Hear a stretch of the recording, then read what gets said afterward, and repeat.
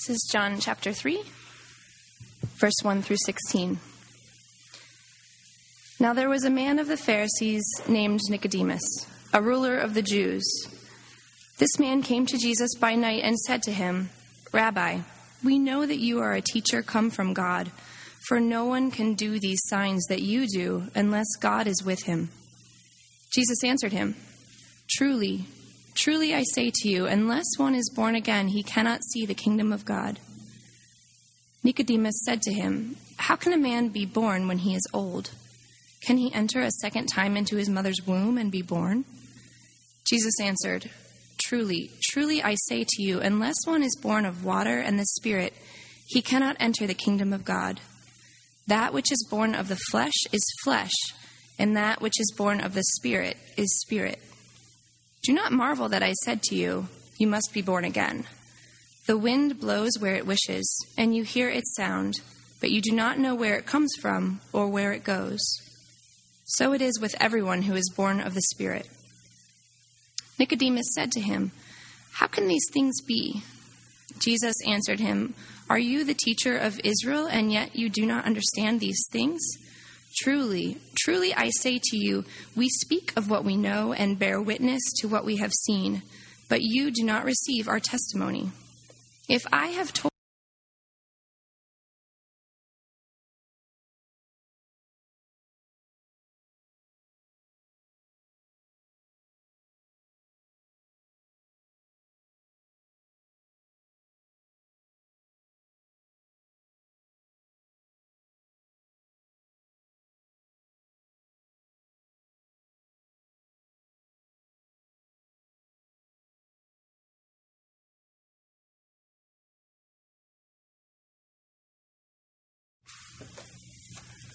Now, when you look at this passage, the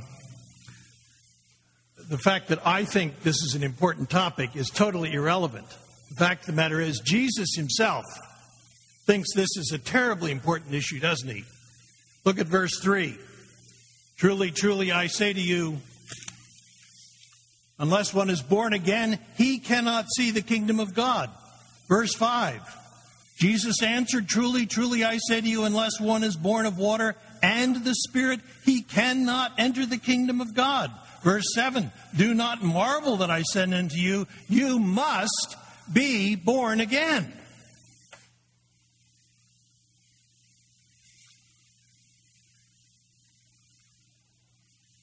What I'd like to do, therefore, this morning is to try to explain, as best I can, what Jesus meant when he said, "You must be born again." We've all heard the phrase "born again," and then I'm afraid people attach their own meaning to it.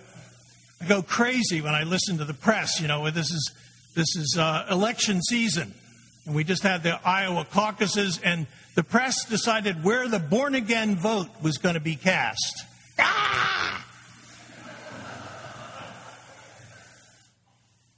Agree or disagree on the politics, that's just makes you angry, but don't let the press or other people define or cause you to be turned off to this word, because it's one that Jesus himself used. What did he mean? And if I can answer that, then of course the question is really for you personally. Do you understand this new birth in terms of your own life, your own spiritual journey? If we can kind of discuss those two things, I think we'll be doing well. The first thing I want you to notice is that we are still talking about the kingdom of God, aren't we? This is what we've been discussing. Those of you who've been with us for the fall, we've been trying to look at what we've called God's big picture. The fact that this is a world created by God, fallen into sin, and yet from the very beginning of the fall, God promised there would come a great day when he would deliver the world and bring it back and redeem it. And of course, that's all wrapped up in the whole Advent story, where the angels sing, "Good news! God has kept his promise. A Savior has come. The kingdom of God is here." That was the message that John the Baptist started proclaiming. And in fact, when Jesus began his public ministry, which is really where the point is of this passage, that was his message. Repent, prepare. The kingdom of God is here. John the Baptist saying the same thing. Repent and be baptized, for the kingdom of God is here.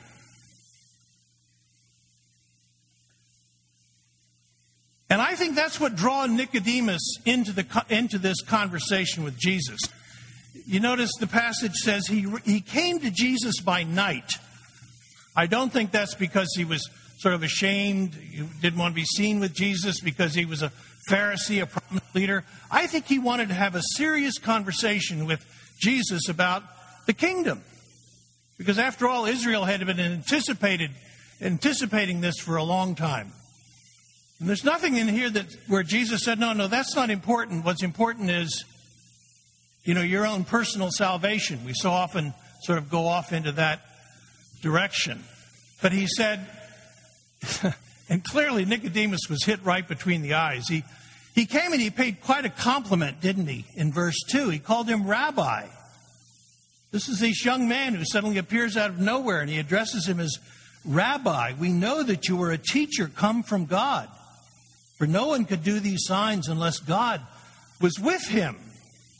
And we would expect that this young upstart preacher would sort of bow and say, oh, thank you, sir. I'm so honored to have you here. But in fact, what did he do? He sort of hit him right between the eyes and said, I tell you, truly, truly, unless you are born again, you cannot enter the kingdom of God. So here we are still talking about the kingdom. There's, a debate that goes on. What is the mission of the church? Is it to preach personal salvation, or is it to proclaim the great kingdom of God and all of God's great purposes? It's both. The point is simply that if you're going to begin this life in the kingdom of God, this realm in which God's will is done on earth as it is in heaven, that's what we pray for when we pray for the kingdom to come. It has to come by way of entering the door, right? Entering the door through which is called born again. So we're not dismissing the importance of the kingdom. We're saying you don't start a life in the kingdom until you have been born again. Again, I want to come back then. What does this mean? Well, let's come back to the passage and work our way through Jesus' explanation. Nicodemus is clearly caught off guard. Verse 4, how can a man be born when he is old? Can he enter a second time into his mother's womb to be born? I'm going to explain in a few minutes. This, to me, became a huge clue as to explaining what this is all about. When Nicodemus heard you must be born again, what did he think of? Yeah, you can talk to me. Physical birth, right? You must be born again. Wait a minute. Do you expect me to be born in my mother's womb? And I would simply say he got the point. Jesus had something else in mind, but he was thinking physical birth to understand spiritual birth. And this is what we'll come back to in just a few moments. But follow the passage. Keep going with me just through these next few verses. Jesus answered, verse 5, I'm reading now. And he picks up again this phrase, truly, truly. Amen, amen is what it is literally. You've got to listen to this. This is important. Truly, truly, I say to you, unless one is born of water and... Now notice carefully, please. Look at the text. I hope you've all got it in front of you. Because this verse punctuates it very carefully. Unless one is born of water and what? The capital S Spirit. Clearly a reference to who? To the Holy Spirit. Okay. In case you missed it, go on to the next verse. That which is born of flesh is flesh. There's that comparison again. And that which is born of, now notice again, the capital S Spirit is lowercase spirit. That is, the Holy Spirit gives life to my human spirit. In a word, that's what the new birth is. It is a birth by the Holy Spirit. I don't want to beat on the obvious, but I want you to get this. Because you still have people who say, oh yeah, Jesus believed in reincarnation. He talks about being born again. No, this is not reincarnation, I'm sorry. Or people talk about some kind of new beginnings in your life. Get whatever that goes on. To find your spiritual self.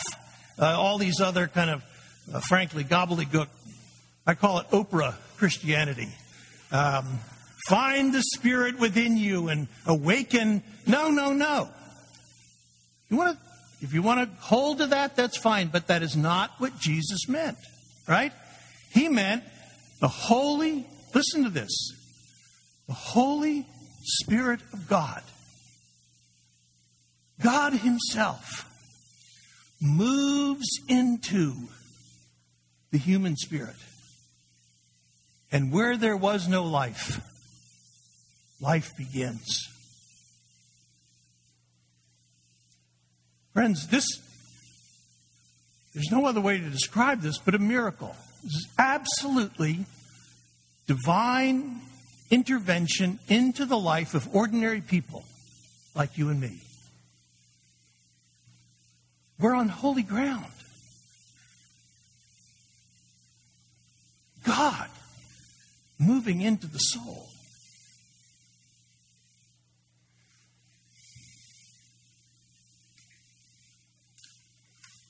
When you look at verse 5 again, there's questions among interpreters as to just what Jesus is referring to when He says you must be born of water. Some would say that's just another way of speaking of physical birth, drawing that parallel again. My own view of this, and this is, again, my interpretation that I favor, is that the water refers to the water of baptism of John the Baptist. John the Baptist was around. That's what got Nicodemus, got his attention, drawn to Jesus. And in effect, he's saying to Nicodemus, it's fine that you're baptized with the water for repentance, but friend, that's not enough. And I would even say to those of you who would hold on to a Christian baptism, which I don't think is referred to here, but even if you say, but I've been baptized, all right, fine. But you must be born of water and what? And the Spirit. Interestingly enough, this word born, which is used several times through the passage, when we hear the word born, we always think of the baby emerging. But the literal word actually is the word generate. The old-fashioned way of putting it is begot. And in fact, the same word is used of the birth or the conception of Jesus in the womb of the Virgin Mary. Jesus was born physically by a miracle of the Holy Spirit. And the same word is now used of being born again. In fact, we use the word regeneration to describe what he's talking about here. And so he's simply saying, and I hope this makes sense to you.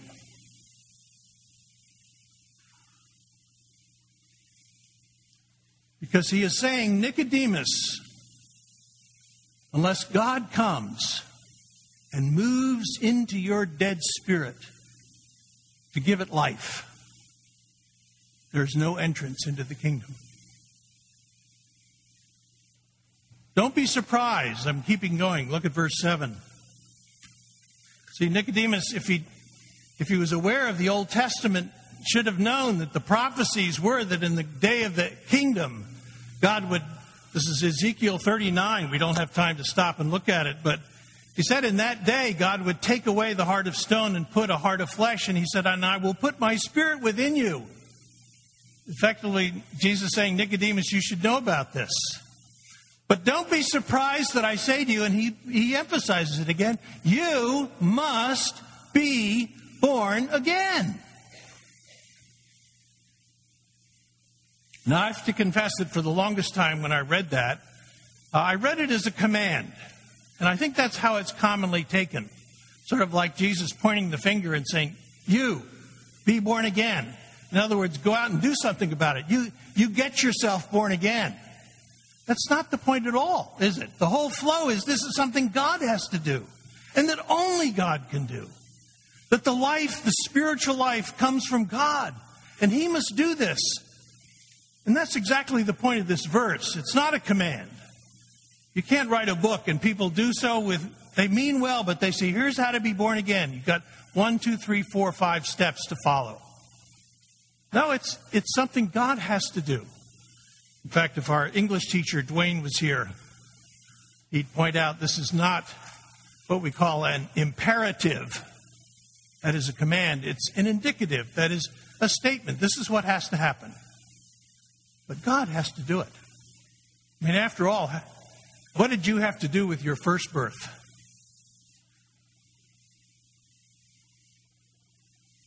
Well, we were there. I guess we came into being. But that's about it. And so, in fact, and this is the last verse we'll look at as we try to describe this, but look at verse 8, which I think is one of the most sublime verses in all of the Scripture. The wind blows where it wishes. You hear its sound, but you do not know where it comes from or where it goes. So it is with everyone who is born of the Spirit. Because we are ultimately dealing with the mysterious, invisible moving of God. Doesn't fit into any kind of established norm, but God Himself moving in the heart like the blowing of the wind. And the word wind and the word spirit is the same word, by the way. So Jesus is deliberately doing a play on words here. But you can also say this as you reflect on this passage. While you cannot see the wind, you can see the effects of the wind. And if I had a window here, I could look out and I could use the phrase, couldn't I? I see that the wind is blowing. But what am I seeing? I'm seeing the trees move. I'm seeing the effects of the wind. And in the same way, when you study the Bible on this question, what is the effect of this invisible moving of the Holy Spirit into the life? It is that we are pushed, drawn, pulled, wooed, won, drawn to the person of Jesus Christ. The end result of this secret moving of the Holy Spirit in the new birth is that we embrace Jesus. In fact, that's what the passage goes on. We're jumping over, but just that wonderful text in verse 16. For God so loved the world that He gave His only Son, that whoever believes in Him should not perish but have eternal life. And I think in our common dealings in church, we've focused, and rightly so, on this coming to faith in Jesus Christ. Embracing Jesus, how I came to trust Christ as my Lord and Savior. But how did we get there? What was it that brought us to that place of believing? And that's where we begin to get into this whole mystery of the moving of the Holy Spirit in the life. And it looks different from everyone. You know, the end result is the same. And in just a few moments, we're going to stop and receive the communion as the ultimate statement of what God has done to bring us to faith. That is that moving of the Spirit that has drawn us to embrace Jesus. And we say, yes, I want to publicly testify that I'm trusting in Christ. But how did we get there? What were those factors, those issues in your life that God brought you to an awareness of Himself? It's really the kind of the third thing that I want us to wrestle with for these last few minutes together this morning. What has the new birth looked like in your life? The end result is the embracing of Jesus. But I've tried to think about this, and it really marked a turning point in my own ministry. Years ago, I was preaching a sermon on John chapter 3. I hate to tell you, but this is not the first time I've preached on this text. And I was simply thinking out loud about how is it that physical birth helps us to understand spiritual birth. And, the whole idea of conception, the pregnancy, publicly crying out. I really hadn't formed it very well yet, but after I preached the sermon, I had two folks from, they actually were part of Prison Fellowship. This is the ministry of Charles Colson. These were the days when the ministry was just beginning. And these were two folks who'd been in prison themselves, who'd become believers in prison. And they walked up to me after the sermon and they said, "Steve, you know what you just did?" I said, "No, I wasn't sure what they were getting at." And they said, "You just told us God's part of salvation. And we've never heard that before." They went on to say, if truth be told, there's no one more evangelized than men and women who are in jail or in prison. Preachers line up to get their chance to tell us, you need to repent. You need to give your heart to Jesus. And we hear that all the time. But we've never heard someone explain how God prepares the heart so that we can believe. You see, it's not only that God so loved the world that he gave his Son, but God so loved the world that he gave his Spirit. And so when God saves you, it's really an act of the triune God, the Father who loves you, the Son who came to die for you, but the Spirit who moves in your heart to show you your sin and your need, to begin to open your eyes to Jesus. They said, "Would you please explain that to a group of inmates who are coming to town?" That's how Prison Fellowship got going. Chuck Colson would bring people from various prisons into the city to introduce them to bureaucrats. And, the people running the prisons had never met a prisoner before. So, but I had the chance to be a teacher. And so, taking their cue, I came back to them, I think it was even the next day, and I drew out a little timeline. I said, let's think about physical birth. How does physical birth begin? It doesn't take long to think about it. Physical birth begins really with the conception of the baby, right? Now that's intimate and hidden and virtually invisible, but it starts to grow. Some of you are in the midst of that right now. We're beginning to see a little more evidence that there's new life. But we still can't see it, can we? Something's going on. New life is forming.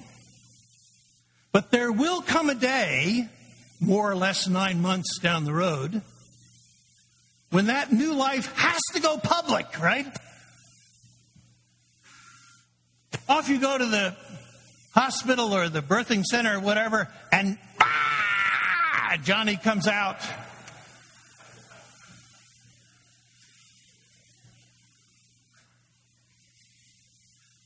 Now, what do we say at that point?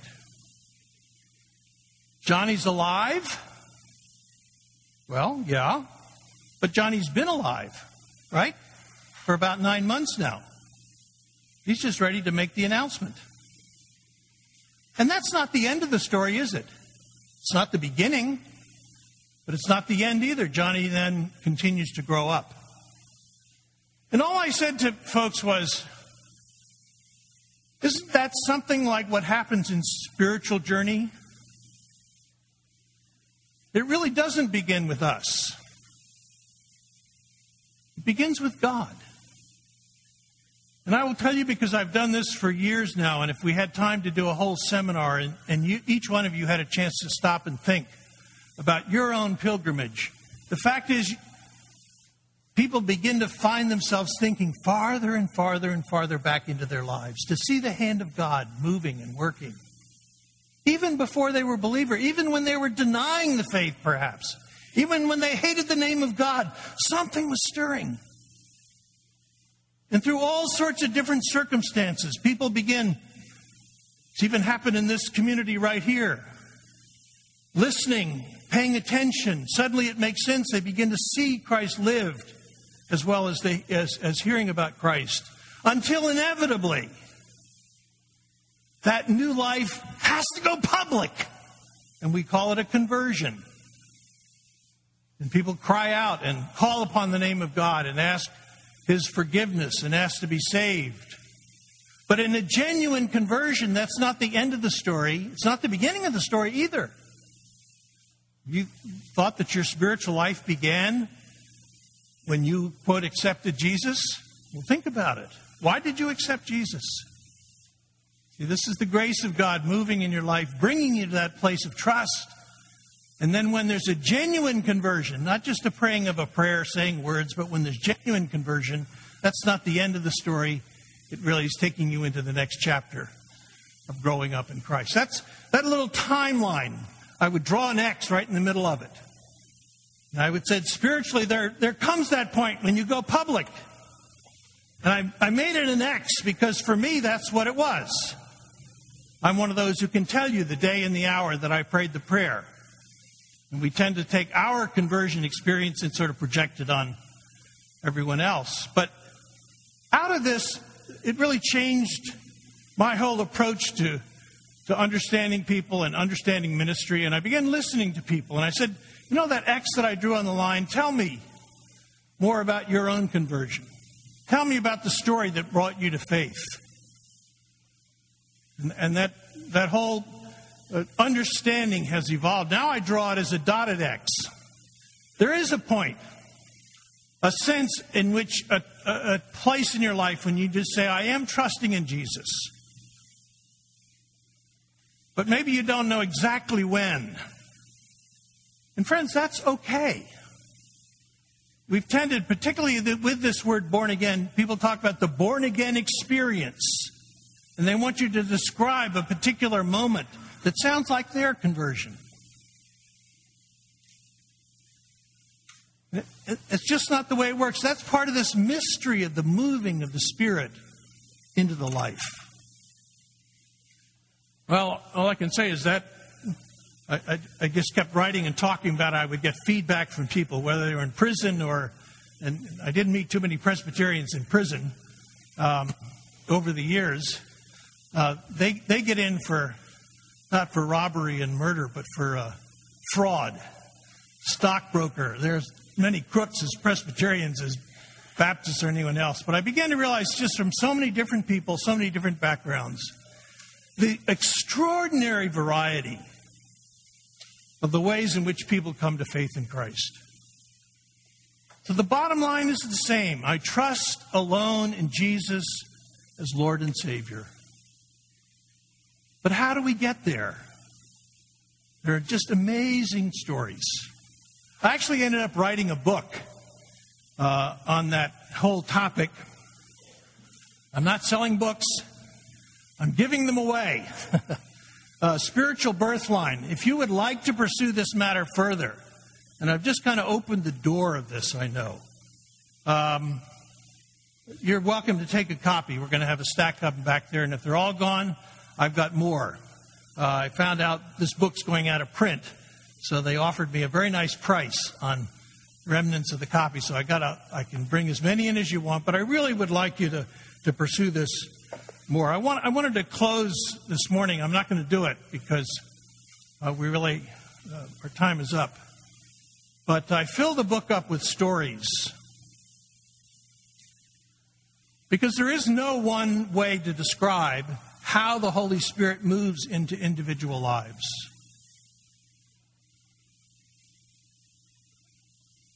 Story was a young woman named Kathy Quinn who discovered she was going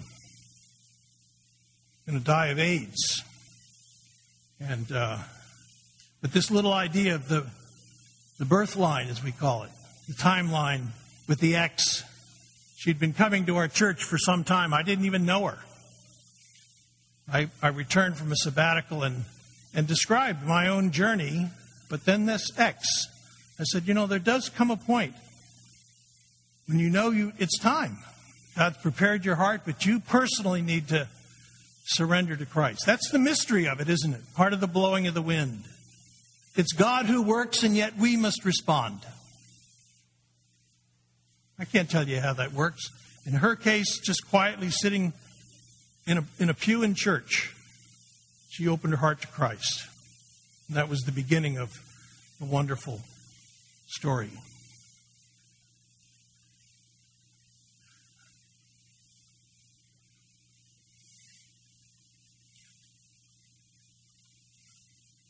So what does it look like for you? That's really where we need to wrap up this morning. I had a chance to hear some of the stories as people were coming into covenant. I knew that was just the tip of the iceberg. And when I say story, I don't mean tell me about an experience. If that was part of the story, that's fine. And I know some of you are probably tortured because you hear these glorious testimonies of people with their spectacular conversions out of a life of drugs or crime or whatever. And I've certainly met any number of people who've grown up in Christian families where God used their parents to love them and just gently nurture them in the faith. And they've said, I'm not a real Christian because I haven't had one of these spectacular stories. No, I'm sorry. The question is, where are you now? And as you examine your own heart, has God brought you to a place where you humbly surrender to Jesus and trust Him? That's why this communion is such a wonderful gift. Really, out of this teaching, I've come to appreciate more and more how good God has been, the Lord Jesus, in leaving us this gift. Because again, the end point is not what was your experience. The end point was, I testify today that really in spite of myself, God has worked in my life in a way that's brought me to a place of trusting in Jesus Christ. And I want to bear witness to that fact. And that's what you can do in this communion. And furthermore, it represents being sustained, right? The bread and the wine. This is food for your soul that will sustain you for those next steps, for the next part of the walk that God has for you. So I invite you this morning to come. If you are indeed one who would bear witness to the fact that God has changed my life and I'm trusting in Christ, then bear witness to that fact by coming to this communion meal. Let's pray.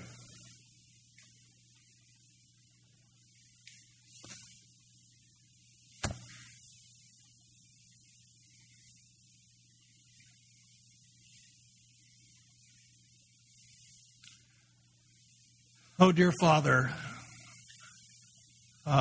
we look around and we see one another and we see the outside. But as you see us, you see our hearts. And I thank you, O God of grace, that you did not leave us to wallow in our own selfishness, that you did not wait for us to come to you, but you came to us,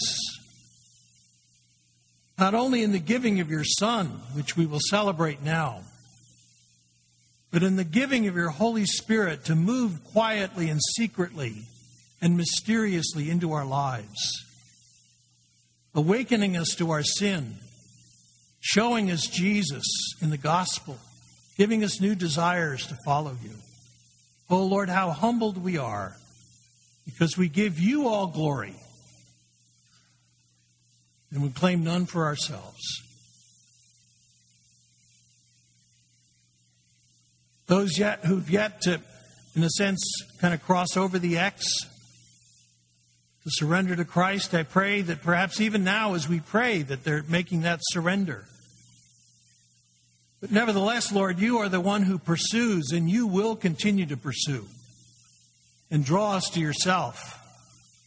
So I pray that even in going forward, Liberty would increasingly be a place,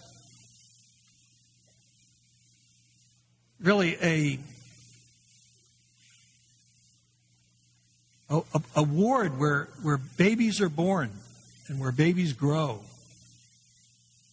and where babies get strong. Thank you again for this time, for the powerful word of Jesus, in whose name we pray. Amen.